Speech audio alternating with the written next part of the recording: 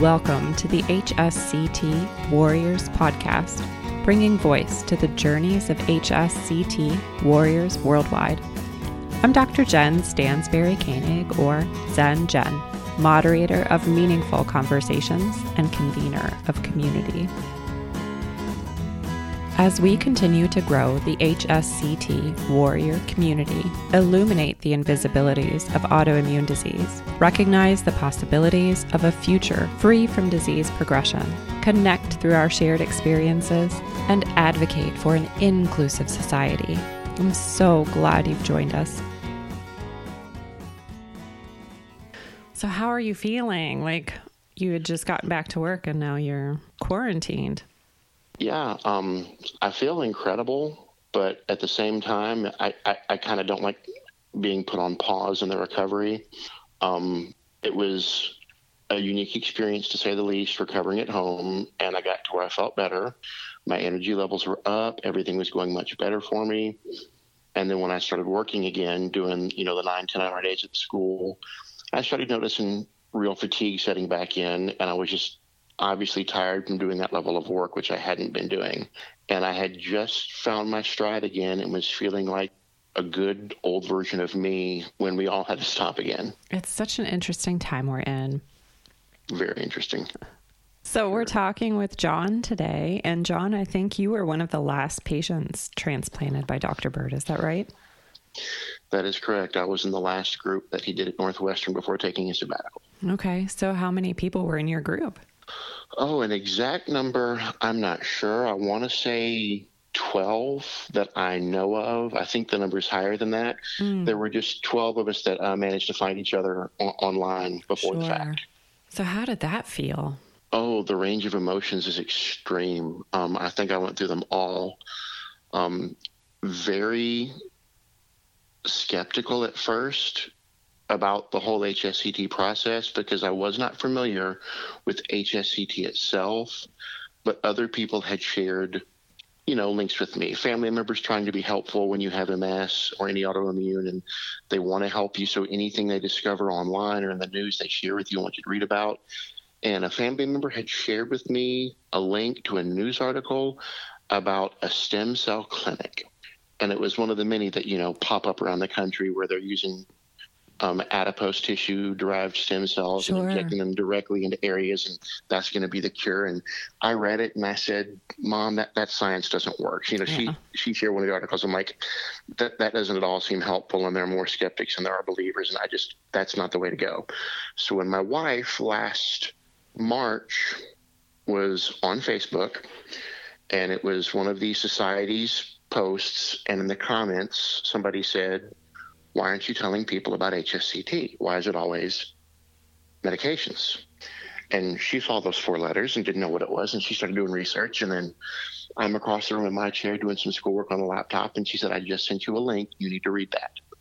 And I lost interest as soon as I got to stem cells. I'm like, oh, it's another one of those. This is not, not. Yeah. She said, no, she said, this is different. I think this one's different. I want you to read that. And so I read it.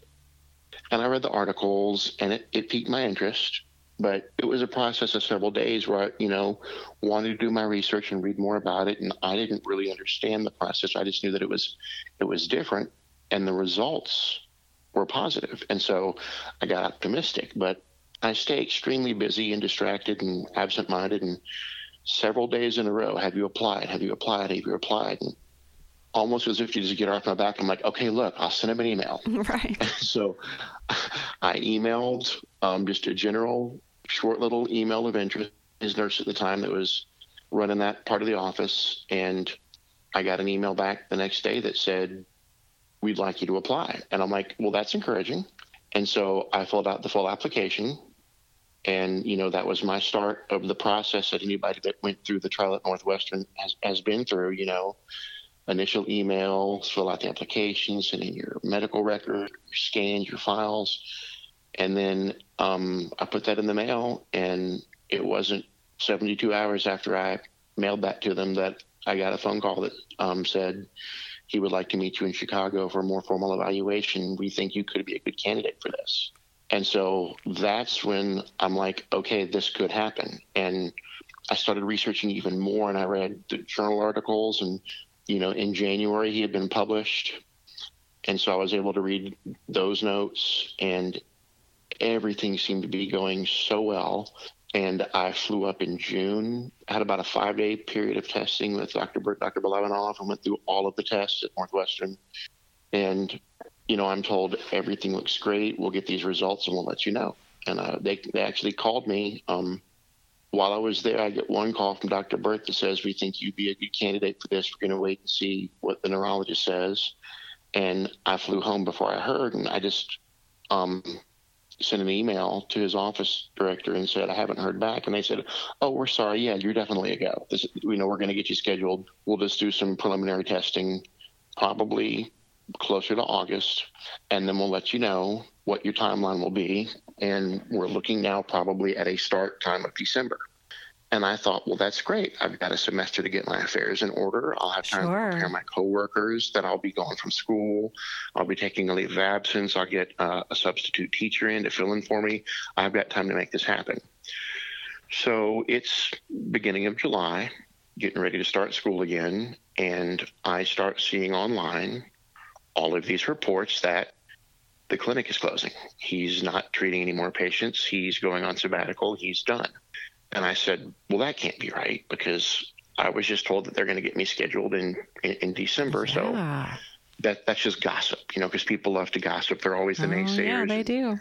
The standing detractors. I won't even acknowledge their names on the podcast, but there are the several that make their living out of trying to discredit the research and the science. And I just got very confused, and I said, there can't be anything to this. But then individuals that were also in the same Facebook groups were revealing, I just got a phone call and I was scheduled, but my dates have been canceled. Or, I just heard that he thinks that I've advanced to secondary progressive and I'm not a good candidate for this, so my dates are canceled. And then it was, my insurance hasn't approved it in time, so my dates were canceled. And I just told my wife, I said, this isn't going to happen. I'm going to get canceled. I'm terrified this isn't going to happen. And then my first insurance request was denied. I called Northwestern and I said, so is this over with? And they said, no, our department's working on your appeal. We have a conference call set up. We'll let you know. And I'm like, okay, we'll see where this goes. And the day of the conference call that afternoon, I was just so eager and nervous about it. I didn't call Northwestern. I called my insurance company and I said, has this meeting happened? And they said, yes, I just got the results. We were going to mail you a letter, but we can go ahead and tell you, based on the conversation we had with Dr. Burt and his staff, and based on the current status of your MS, we deal this treatment is medically necessary for you, and we're going to approve it. Oh, wow. How did that feel? That felt so amazing.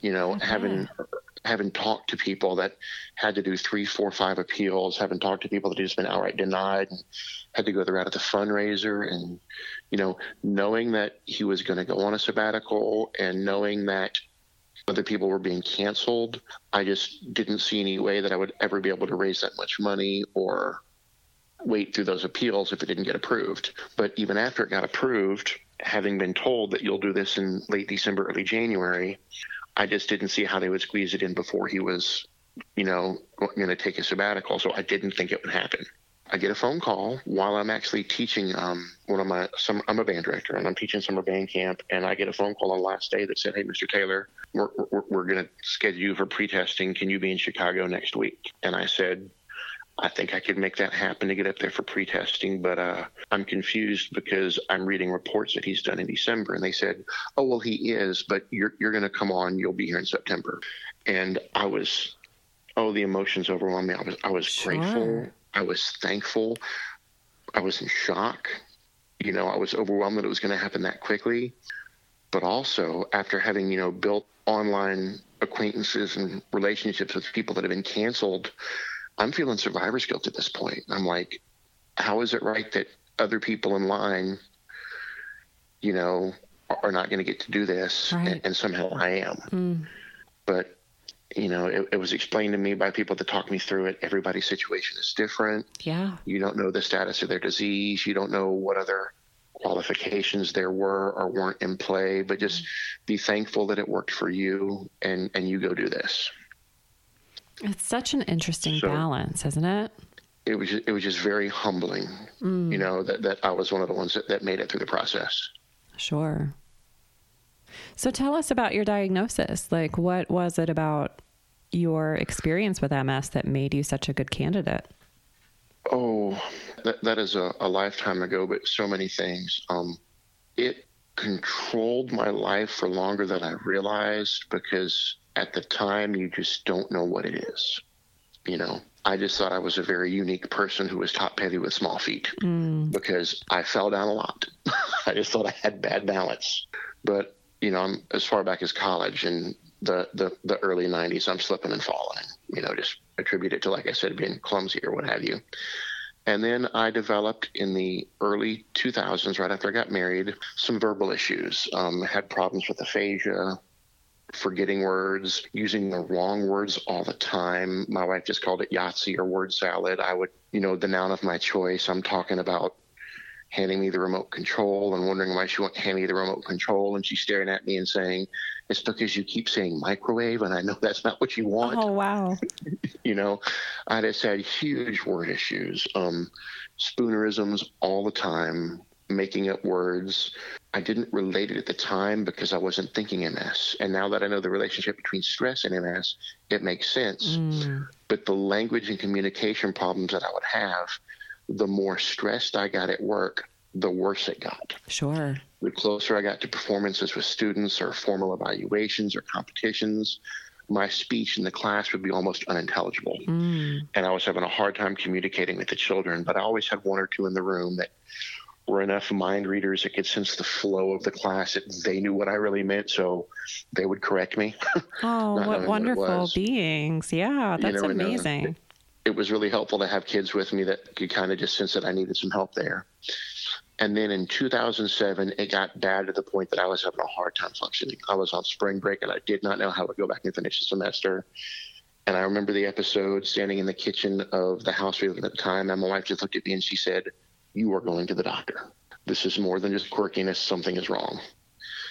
And so I saw my first neurologist, did an MRI, saw 5-6 little spots when they called me into the office. And he just said that it was microinfarcts, that I had little strokes, but that's all it was. Interesting. And I said, okay, and you think that's all it is? And he said, yes. And he said, and there's nothing really we can do for this as far as your language problems. If you think stress makes them worse, here are some free samples of Abilify. Try this.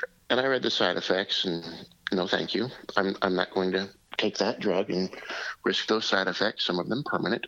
So I didn't take the drugs, but now that I knew what it was, assuming that it was stroke related, I just made lifestyle changes, make sure that my diet was good, my exercise was good, I was staying in shape, and I didn't think much more about it.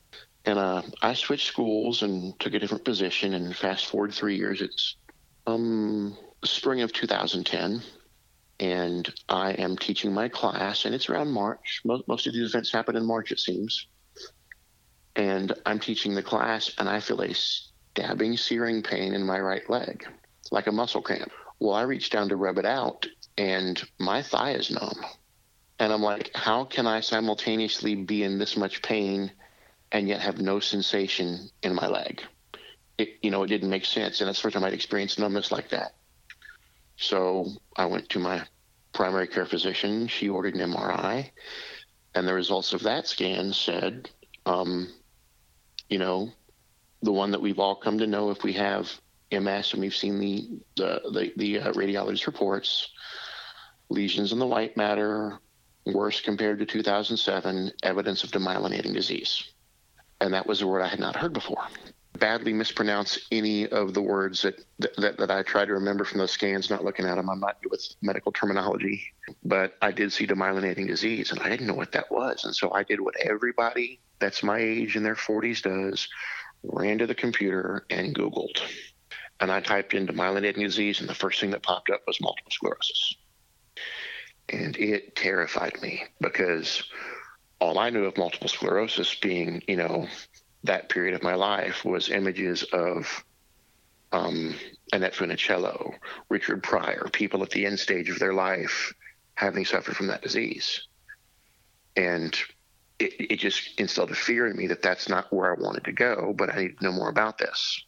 And so that led to a referral to the second neurologist I saw, and he had a very different opinion on things.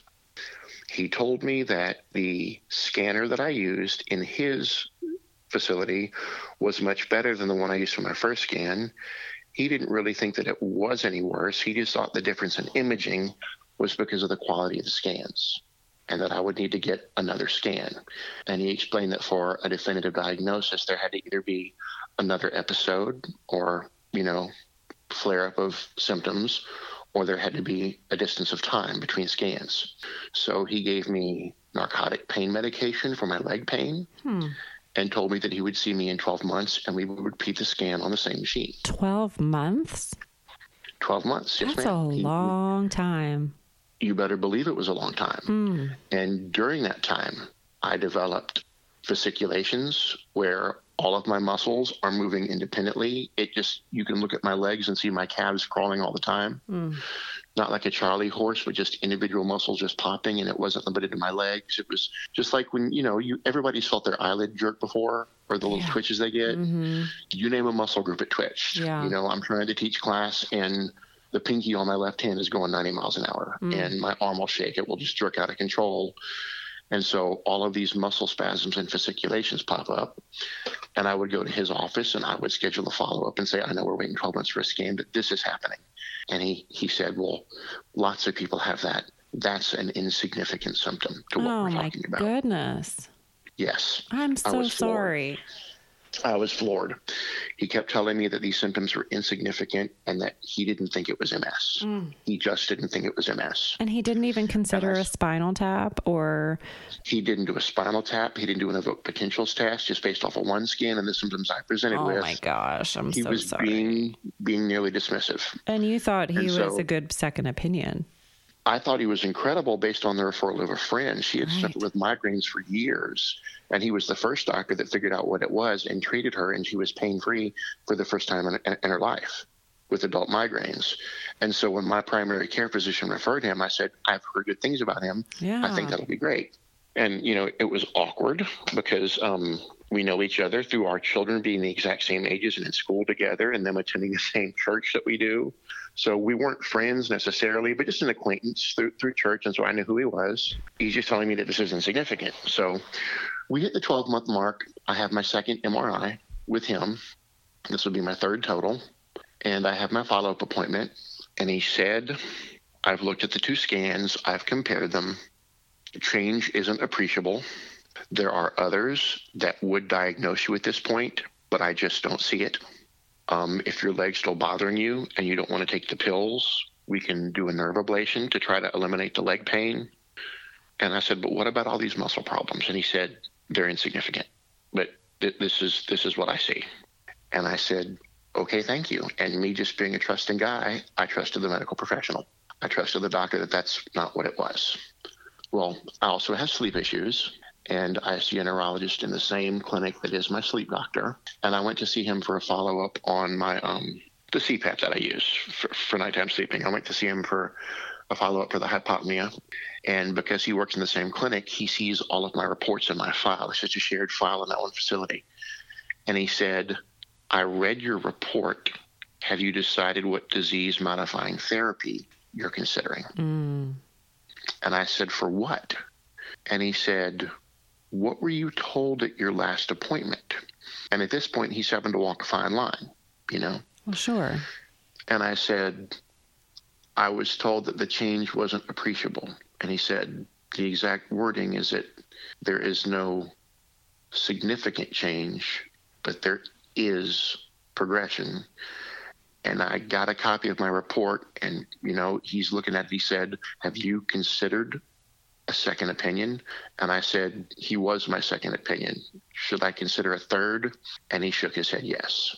And so I left that appointment. I walked to the front desk, and I said, I would like my file. They said, we can email it. I said, I'll wait. And I sat in the office for an hour while they made copies, and I took my file with me. Good for you. And we called another mutual friend who had a neurologist that their family had been using for a different issue that they loved. And I drove out to see him. And that's when I met the doctor who actually, for the first time, took me seriously. And I'll never forget it, my first appointment, because he's taken an oral history of everything I've been through. And when I told him that the other doctor had said that those muscle movements were insignificant, he stopped and he paused and he looked at me and he said, everything is significant. Oh. We're talking about your body and your life. Everything is significant. How did that feel? I felt validated. Mm-hmm. I felt respected. I felt like for the first time somebody was really listening to me. I mean, you reach a point where you think you're a hypochondriac or you're making things up, or you start to think of any other condition that could lead to these same symptoms and same results. But to hear him say that everything was significant and that we were going to explore this, I just felt respected and validated. Sure, that's amazing. I had a doctor, a neurologist, tell me way back in the day, gosh, maybe this was even 1998 or 99. He told me I needed to start seeing a psychiatrist because there was no evidence of anything I was telling him to be true. Oh, that's terrible. But I was making it up. Why would we? Why would we choose to live this way? Right. And to acknowledge this much pain and difficulty? Yeah. Well, and especially when you have, say, muscle spasms, twitching is visible. And the symptoms are visible, they're physical, they're there. And so there was a period of 6 months where he said, we do need some time between scans since you're switching doctors and you don't have any presentations beyond what you're showing me today.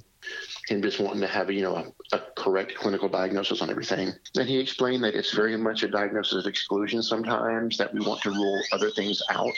And based on what I presented with, I was tested for ALS.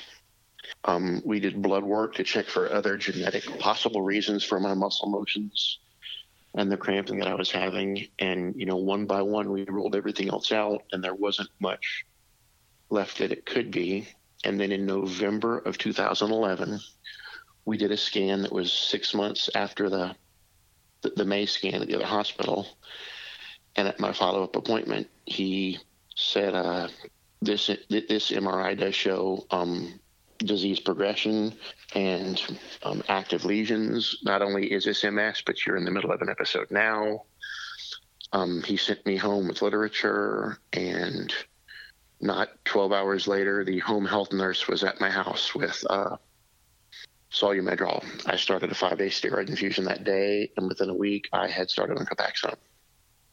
So, that was November 18th, 2011 was the day I was officially diagnosed and treatment began. That's intense. And that was new, Oh, my gosh, yeah.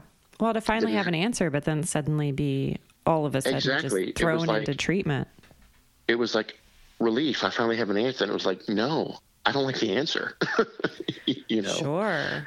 So as everybody goes through a period of grieving when they hear that they have a chronic illness, but my children were young at an age where they didn't really understand what exactly it was, but I went ahead and told them, and I comforted them and explained the difference between chronic illness and terminal illness, and that I wasn't going to be like their other friends' fathers who had contracted cancers and passed away quickly and suddenly, that this wasn't that type of disease, that it was manageable. And I was just trying to find new ways of managing it. Everything for me just kind of progressed in ways that you would expect. During my periods of remission, I did have complete relief from some of my symptoms. The muscle spasms weren't always bad. The fasciculations weren't always present. Treating me with the combination of tizanidine and Neurontin for some of the muscle pain and the spasms helped greatly. It's good to have the drugs that can treat the symptoms. It's not always great to feel so chemically dependent on them, but it's from need. Sure. And if they work for you, then you need them. Yeah. If they work and you can manage the side effects of them, then definitely use them to your benefit. But once I'm under treatment, it seemed like every 12 months or so, I would have a flare-up, and it would be either more the same or something new. I experienced basilopic neuritis, having, visual difficulties. I developed fourth nerve palsy, which caused some double vision issues that I've had to use prism lenses to correct. Problems with, numbness and pain, neuropathy in hands and feet. The one that finally sent me over the edge, where I'm questioning the treatment, central nerve pain. Some people call it hypothalamus pain. I experience a sensation that people get like when they have a sunburn on my legs all the time, even when I've been indoors. Yeah, I know it. That one really puzzled me. And I said, I've got a bad sunburn. And my wife said, how do you know? I said, my legs are just burning. We were only outside for 2 hours today with the band, but I must have not put on enough sunscreen. My legs are really burning. Feel on fire. I noticed the next day, I never pinked up. I never turned red. I mean, I hurt so bad I was expecting blisters, like it was 30-degree sunburn. And she goes, you don't have a sunburn? And I said, I assure you I do. Well, my legs just burn all the time. And it wouldn't go away. Went back to my neurologist, and we increased the dose of Neurontin, and it helped some, but it was just always there. And then it was in the fall of 18. I went to see him in October, and I had an appointment and a follow-up, and he explained that I was taking the most Neurontin that I could take, that the way it's metabolized through the kidneys, that any more than this, you're just going to excrete it. It's not doing any good. Yikes. And he explained the source of the pain and that it's just a perception. It's not stimulus-based. There's nothing wrong. You just Isn't it pain. Awful? Like, it is. It's your nerves playing tricks on you. It's terrible. And I try not to be too much of an emotional person, but I went out to the parking lot after that visit, and I couldn't drive home. I just cried for forever. And I finally called my wife crying, and she goes, what's the matter? And I said, I'm just having a hard time accepting that this is what it is. This is life. And she said, what do you mean? And I said, he's telling me that this isn't going away. This isn't going to get better. And I'm just having a hard time accepting this as my new normal. I don't know that I can live so painful with this. Yeah. You know, and being in that much pain all the time, it changes you, you know, psychologically, fundamentally, your behavior, your mood. I'm fatigued all the time in addition to this. So I'm taking one pill to stay awake during the day. I'm taking another to help with extreme nightmares and trouble sleeping at night, because I've always dreamed very vividly. It's like I'm watching television. When I wake up, I'm exhausted. Oh, wow. Because my brain's been on all night. So I'm taking one to sleep at night, one to be awake at the day, as much as I can take for this leg pain, and a very large dose of an antidepressant. So I'm just chemically drugged out and feeling this way. And it was just a hard adjustment. And I had a very difficult fall, just accepting the fact that that's what my life is going to be. Sure. That's a very heavy burden to carry. Very. And then New Year's Eve, I also play trumpet in a rock band. And New Year's Eve we're playing, and I'm having a difficult time. And I noticed that the right side of my mouth is tingly and numb. And that progressed for about 2 weeks until the right side of my face, head, and arm were numb. And my coworker noticed it. He said, "Are you okay?" And I said, "Yeah, I'm fine." Why? And he goes, "Because you don't look right. The right side of your face just doesn't look right." And so my wife said, "You need to call the doctor. I told you New Year's Eve when you didn't feel right on your lips." And I said, "Well, I felt a little tingly before." And she said, "Well, you ignored it for 2 weeks, and now it's half your face. Handle it." And so I listened and went back to my neurologist. And he said, "There's nothing muscular about this that's affected. It's not a stroke. You've got movement. The problem is because you lack sensation, you're tending not to use that side, but you can." He said, "This is probably, you know," he did some more testing, and he said, "Yeah, you're having sensation issues on one side. I'm convinced you've got something going on. We'll do an MRI, but you need to be back on steroids." And the MRI did show new lesions, and I did my treatment of steroids and got the feeling back on my right side, and things kind of calmed down. But knowing that the Copaxone, you know, after 8 years just was not getting it done. Sure. You know, and, you know, reading the literature, and by the percentage it's supposed to diminish your relapses, I'm thinking, well, I'd hate to see where I was if I wasn't taking this. Sure. But it's obvious also, that this isn't working for me. So I need to consider another treatment. And he mentioned Tysabri and the risk of PML. And I started looking at all the other pills, because when I was diagnosed in 2011, I think there were still only 4. There was like the Avonex and the Betaseron. 4 treatments, you mean? Yeah. Yeah. As far as treatments, there were only like 4, and they were all injectables. And, you know, I've been taking it so long now, they don't even buy advertising space in the magazines or the journals anymore. Right. It's gone generic, and they're just not even trying to sell it. I guess they moved on to the next thing. The one thing that they did was try to go to the 3 days a week pill instead of the everyday shot. I mean, the three times a week shot. But I just only knew that one medicine I had been on. But reading the side effects for all of the new tablets and pills that had come out, they scared me. Yeah. You know, I'm looking at these side effects and thinking, I don't want to put that in my body. Some of the side effects and risks almost outweigh the good they claim to do. Mm-hmm.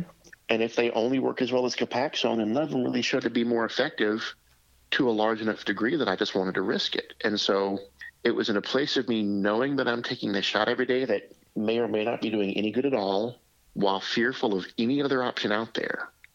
And it was just kind of being in this neutral place of where do I go next, that my wife did the research and found Dr. Bert's study online. Oh, wow.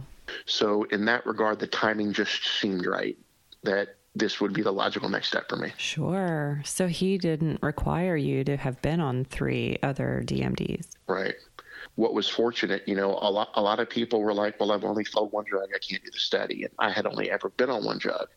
But if you read the complete requirement list for the MOST study, it outlined that you either had to fail more than one medication or fail the same medication twice in a 12-month period. So March of 18, I had lesions show up, new lesions, I'll say. January of 19, I had new lesions show up. And so that was twice within a 12-month period, but not 12 months immediately up to the point that I was being screened. So I'm thinking, well, I might qualify, but I might not. I still wasn't sure. But then when I had the MRI at Northwestern, reading that report in my visit with Dr. Bert, Nurse Aldridge showed me the report. I had 3 new lesions show up between January and June, and for the first time ever, lesions were evident in my spinal cord. And up to that point, they had been limited to my brainstem and brain. So it was obvious to Dr. Bert that Copaxone was not working for me. I had failed it just enough time, and based on my disability rating and the progress of my disease, it just worked out that I was a candidate. So that's how I went from diagnosis to treatment. Wow, yeah. Thank you for sharing such a thorough timeline. Oh, you're welcome. Well, and just more about symptoms. I mean, I think that helps people, especially if they haven't received a diagnosis yet, to sometimes hear familiarity in our stories. Right. And, hearing stories definitely helps. I found the podcast through a Google search, and I discovered the HSCT Warriors organization, and through that website found the podcast. And the band that I play with is about 35 miles west of where I live. So when we would play different events on weekends, and I would have, a good almost 2 hours of commuting time from my house to where we were playing, I just listened to episodes. Oh, I'm so grateful. So anytime I was in the car driving, I'm listening because I wanted to learn as much about it as possible. But it was during that period between when I was told that he wanted to see me in June. It was like between early April and when I went in June that I discovered it and listened the most. And I took real encouragement from hearing people's stories about, I'm so glad. Discovering similarities of the timeline to diagnosis and just hearing their experience in transplant itself. So the podcast was a huge source of strength, and the other was community. I know that a lot of people have a negative opinion about the Facebook groups and people that get on and spread rumors and things, but what was unique for us is that a group of us just through bits and pieces sharing similar stories, realizing that, these people are also being screened in June. Okay, these people are also going to be there for testing in August. We just kind of found each other, and we made our own group. And there was a nucleus of about, I think I said 12 of us. Most had MS, 2 or 3 had CIPD or scleroderma. And we just kind of, in a way, became family. Sure. And we kept up with each other, before testing, after testing, when we were there. And I was this occurred to me yesterday how humorous it was. We're in the hospital, and we've each got a phone in our room. And we all have the ability to pick up and just phone each other. Yet it's all through our cell phone, Facebook Messenger, or emails, or texts. Sure. I don't know that I ever called anybody from my room phone. And actually had a conversation. We just stayed in touch throughout the whole process, and it was a great source of strength. It really is. We had a group that I was in during the fall when I went through. No one is at the hospital at the same time as me, but still good to know people on the bookends, right? yes, So why was it important for you to participate in the podcast? Well, I noticed that you don't hear from as many men as women. Indeed. Thank you so much for providing a male voice. It just, whenever you would interview men, it was encouraging to me. And I just noticed that more women than men, from what I observed online, tended to either discuss their journey or participate in groups. And so I just wanted to be a voice of encouragement, if I could, to any men that were considering this or didn't know about this or thought it might be an option for them. Thank you so much. It is important. And I also think some people in receiving that invitation get hesitant, right? They hesitate to be vulnerable and they're unsure. And so maybe they don't accept the invitation. That's okay. And I think it'd be great. Let people self-nominate if they're interested, right? Yeah. Maybe I'll do that before season 5. Because, we're close to the end of season 4. I try to do this 12 weeks at a time and then give myself a break. And it's interesting right now with COVID-19 shutting everything down, including HSCT clinics. Oh, yes. There's so much uncertainty right now. Complete uncertainty. I was, a group of us were chatting the other day, and I said how fortunate we were that we got to do this before the sabbatical, but also how fortunate everyone is that no one is doing this now. Right. With this virus out there. I could not imagine having a completely compromised immune system. Right. Terrifying. It is. My father-in-law, he went through HSCT for his non-Hodgkin's lymphoma. He was in Houston having a stem cell transplant at the exact same time I was having it done in Chicago. Wow. My poor wife, her father was in Houston and I'm in Chicago and she's home with the kids. Oh my gosh. Yeah. He had the exact same things done. His was completely myeloablative for his cancer. So he had a much longer recovery process afterwards. Sure. But he's home now and still going through some chemotherapy. So he is quite compromised and it's a scary situation, It really, truly is. But, I was sharing perspective with my students. We were in an online chat room yesterday, just doing some video lessons. And one of them said, this is, really different being isolated in the house. And I said, it is. And I said, well, to use it as a teaching moment to explain, you remember how you didn't see me after Labor Day? I wasn't in Chicago that whole time. I was home in the middle of October, but I had to stay home because I was susceptible to catch everything. Yeah. And now as a country, we're just worried about this one thing. But you guys are all socially distancing for the same reason that I did. Right. And I think it gave them more of an appreciation for what I did. Yeah, hopefully. Yeah, it feels very familiar to me. Like I'm very comfortable being at home and staying at home and not going to the grocery store. And yeah, I don't have a problem with this. I'm used to it. My 20-year-old son is having a problem. I bet. He's not used to being so still. He's very social and outgoing, so he's had to make some changes. And so I'm curious, because you are just 6 months post-transplant, how are you feeling now? Do you notice any difference in functionality? Oh, yes. It's incredible. It is absolutely incredible. I made some changes to my life. When I was in the hospital and they're doing the intake and they're looking at my list of medications, they said, what is this that you're taking in the morning? And I explained that's for, it's for daytime alertness. And they said, so it's a stimulant? And I said, yes. We don't need you stimulated, so we're not going to have you take that. Right. And then they said, what is this? I said, well, I take that at night to help me sleep. Well, that's the same class of drug as this drug that we're going to give you with your chemo, and you can't be on both, so let's have you stop taking that. I'm like, okay. And so I stopped taking those two while I was inpatient, and then when I got home, I just didn't start taking them again, and I felt fine. And I'm doing my weekly labs, and everything was rebounding. I only needed three platelet transfusions in the hospital. Nice. My other counts came back fine on their own or stayed good. So my white's coming up, my platelets are coming up, everything looks good, but my liver enzymes are off the chart. And they said, well, we've got to get that liver under control. And we're looking over your list of medications, and we think that these drugs are most likely the culprits that are irritating your liver. So talk to your primary care physician and come up with a plan. And so we did. And now I am completely off of an antidepressant and don't need it. How does that feel? Different.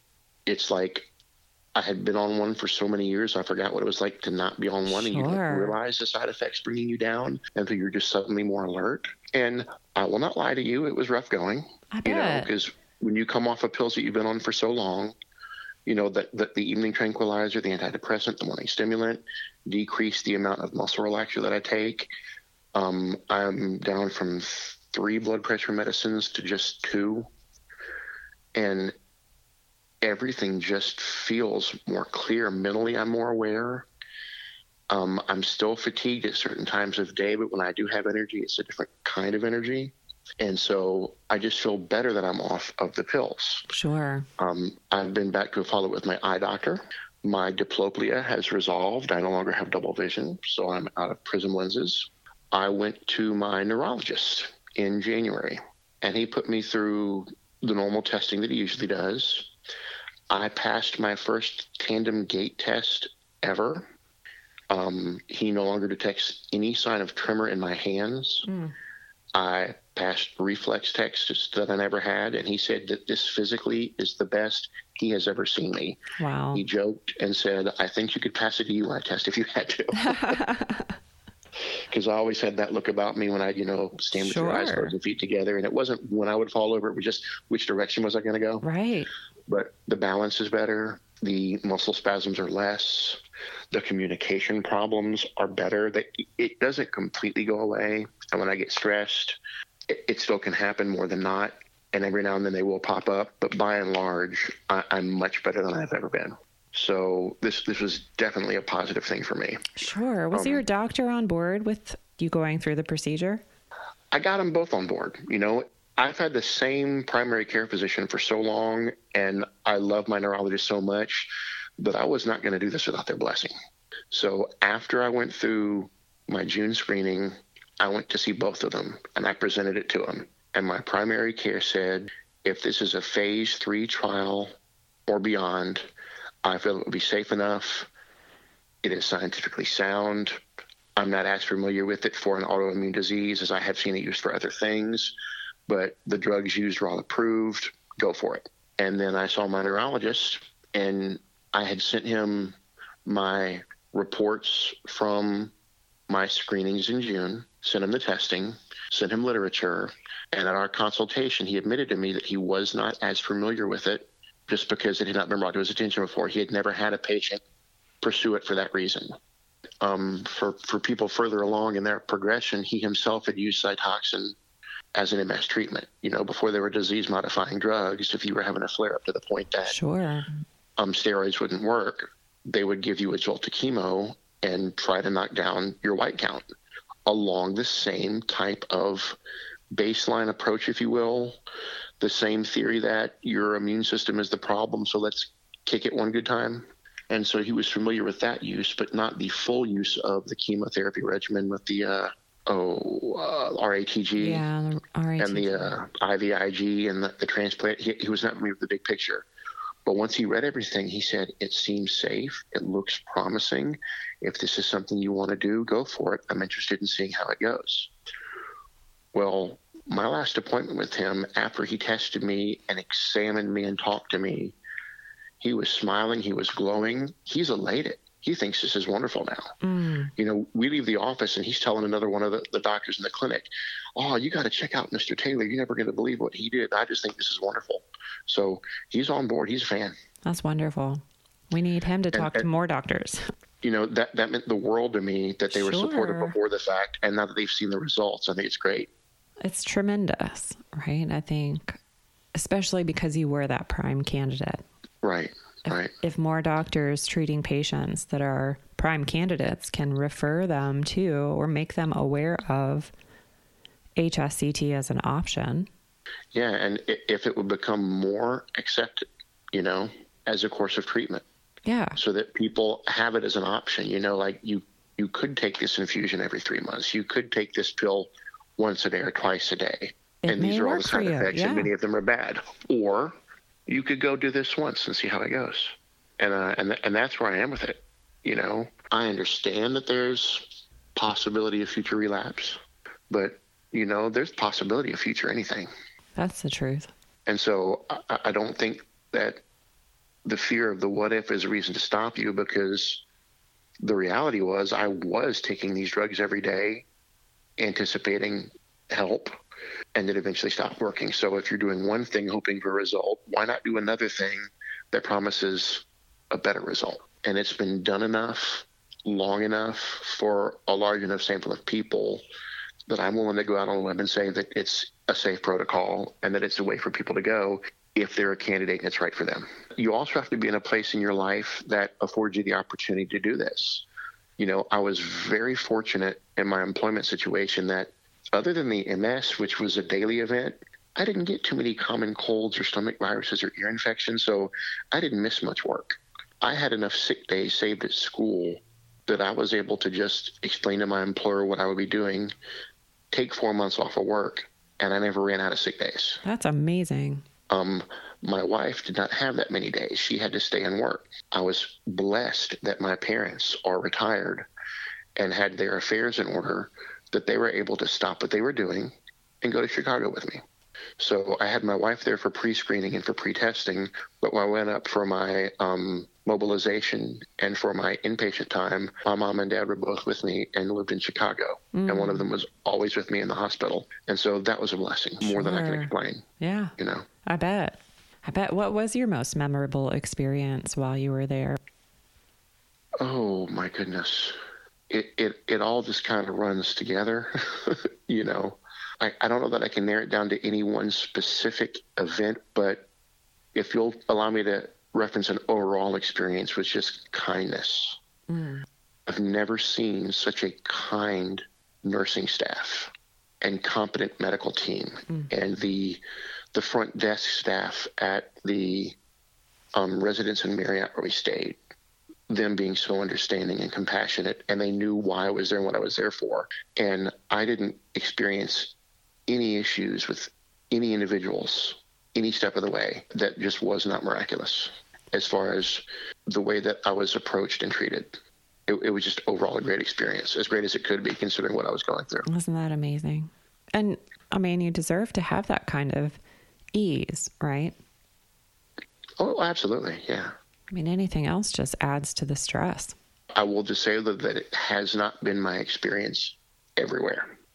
Unfortunately, you go to some medical facilities and it's treated like a process and you're treated like a product and your results are the byproduct of the process. You don't really get treated like a person. And I can say 100% that was not my experience at Northwestern. That's wonderful. It needs to be made more available. I feel strongly about that. Agreed. Thanks for sharing that opinion.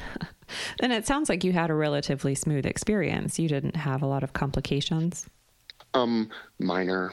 I didn't react negatively to any of the treatments while they were going on. I had a delayed reaction to the chemotherapy. As far as nausea and sickness, I became very, very sick the night of my transplant. Everything, the first 6 days were fine. And then the night of my transplant, about 2 a.m, I got really, really ill with stomach issues. And they put me back on some anti-nausea medicines that I'd come off of after the chemotherapy stopped. And I also, overnight, the same night, went into atrial fibrillation. But Dr. Bird explained to me that that's very common, and he'd seen it happen, and that he'd never seen it not correct on its own. When it happened, I received a whole new level of care. They came in for my morning exam, listened to my heartbeat, determined that I was an AFib, that that's what it was. And within 30 minutes, I had an EKG, an echo, been visited by a team of cardiologists, and was on a telemetry monitor. And, they took care of business, but it needed to be taken care of. And I wore that monitor for 7 days. And it was on a Tuesday, a week after, because it was a Monday night when that AFib had started.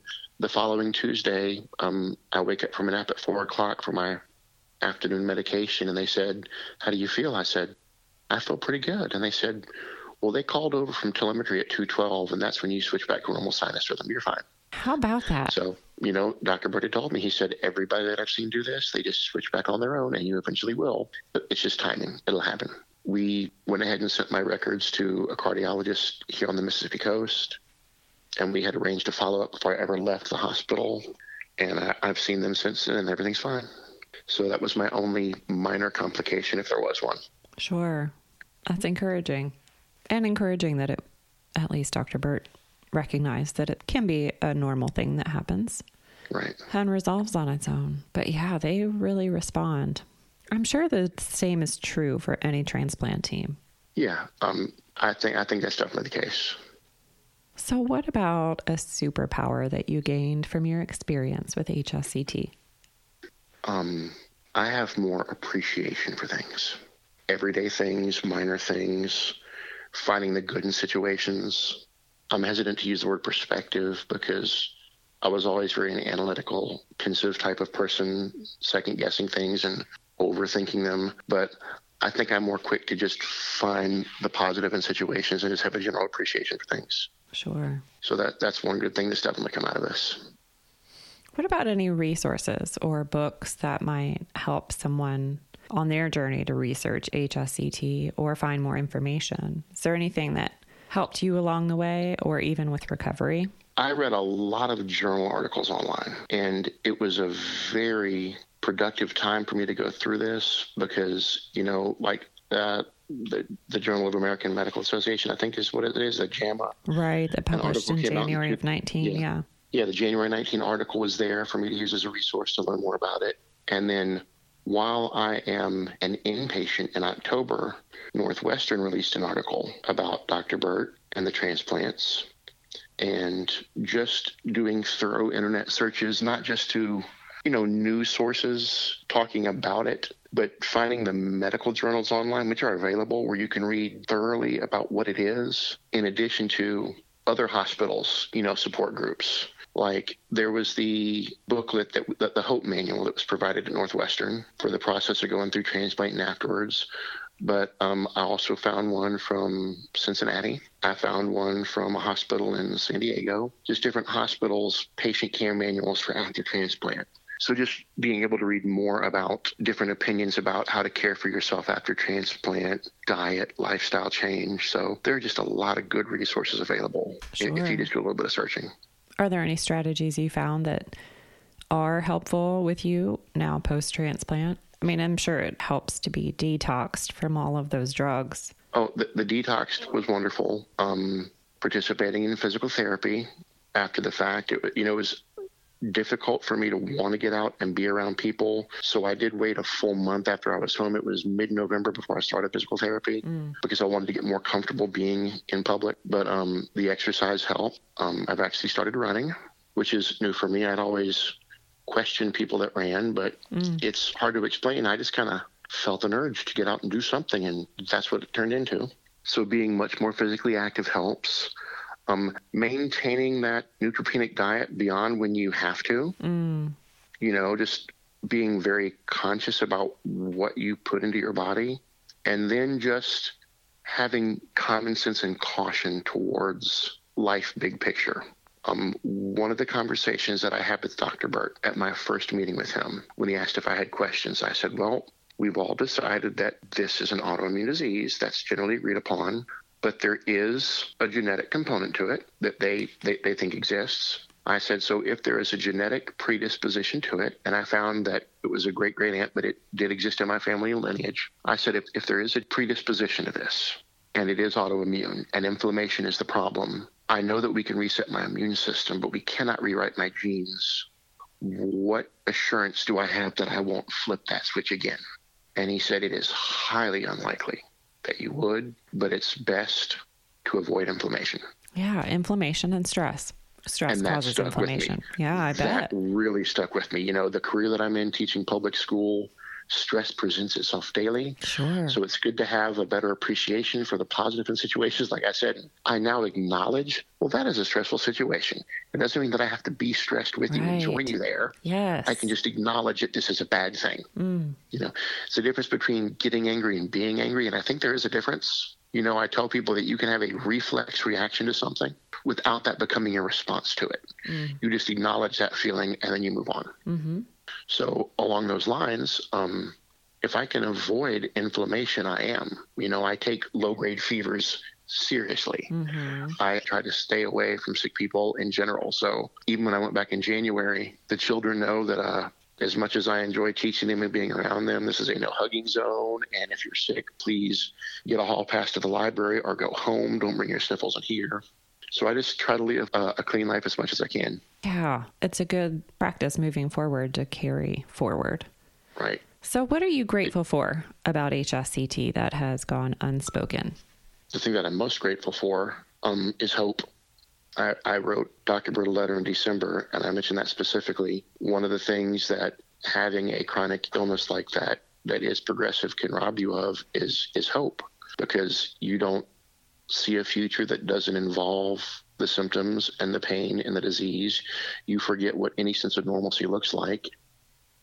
And what HSCT did for me was it reset me to a point that I have hope again, because I'm no longer fearful for what could be. I'm enjoying what is and optimistic that it's what will remain. I love that. So it's that hopefulness that matters the most. Indeed, it does. Say that again. I'm optimistic for what is. Well, I'm thankful for what is and optimistic that it will remain. Yeah, I love that. Yeah. It's kind of in the present moment, seeing the good and knowing that now is what matters.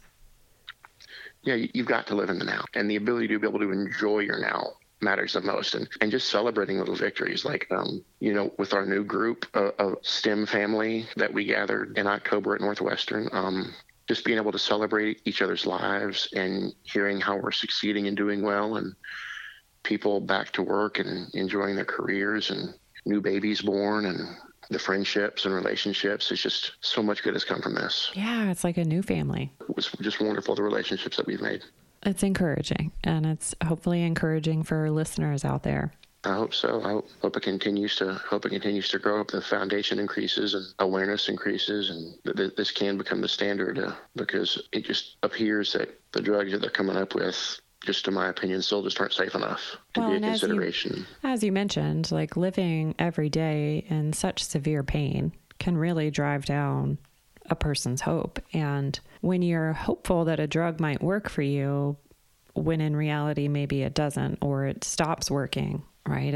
It's hard to then find hope to move forward. And right. And when you continue taking it daily, acknowledging that it's not working, that can create a feeling of hopelessness. Like, why am I doing this again? It's not working. I'm still relapsing. Is this necessary? Well, what else is there? And then you just feel trapped, like that is your only option. You have to. And it is dreadful, right? Like you dread waking up and thinking, what's going to be my normal today? Right. And not knowing that. And HSCT really changes things around. It did. And I am more of a believer now than I was going in. I was never a skeptic. If I was skeptical, I wouldn't have done it. But I was a realist. And I told my wife and my children, I said, look, they don't use the word cure. I don't know that this is going to heal me per se. The goal is to not get worse. And if I don't have to take shots every day, if I don't have to take dangerous pills every day, if I don't have to risk side effects from all of these drugs, and as a result, I don't progress any, then if this is my permanent normal, that will be okay. If I'm still just like I am today, 10 years from now, it will have been worth it. And that was my attitude going in. So the fact that I have seen so much improvement is such a blessing in my life. And I think that's what makes me the most appreciative and the most hopeful. That's beautiful. And I realize it's not everybody's experience. Mm-hmm. So you can't necessarily dangle that as an enticement for the procedure, when in reality, not everyone does have that much improvement. But I'm just extremely thankful that I have. And any level of improvement would have been great. But the fact that I've had so much is just wonderful. Sure, yeah. And it is indeed a bonus for so many. And you being the perfect candidate, I think, is what contributes to your experience with that recovery of a new normal that isn't full of pain and muscle spasm and optic neuritis or double vision.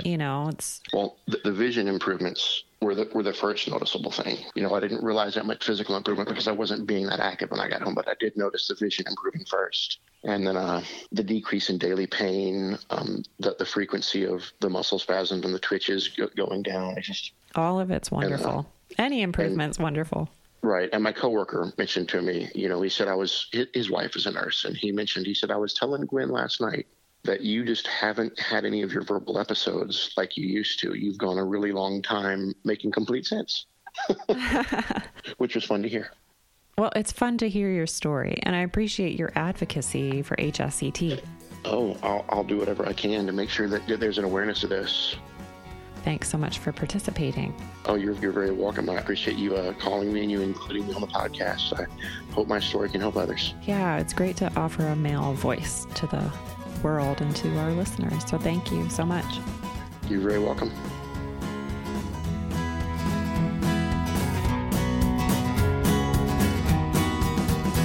Be sure to visit hsctwarriorspodcast.com, where you can find notes from today's episode, submit ideas or feedback, and connect with resources in the HSCT Warriors Incorporated nonprofit.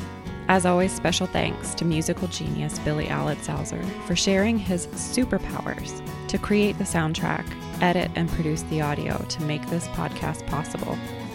You can find us both when you subscribe on SoundCloud, iTunes, Stitcher, or wherever you find your podcasts.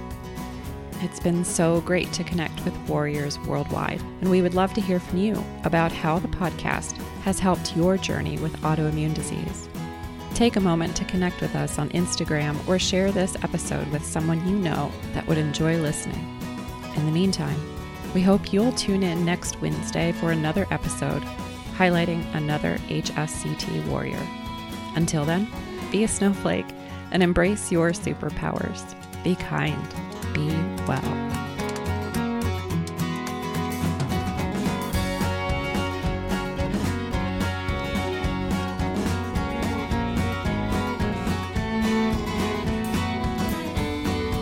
John Stansberry Koenig and the producers disclaim medical influence and responsibility for any possible adverse effects from the use of information contained in the podcast. If you think you have a medical problem, please contact a licensed physician.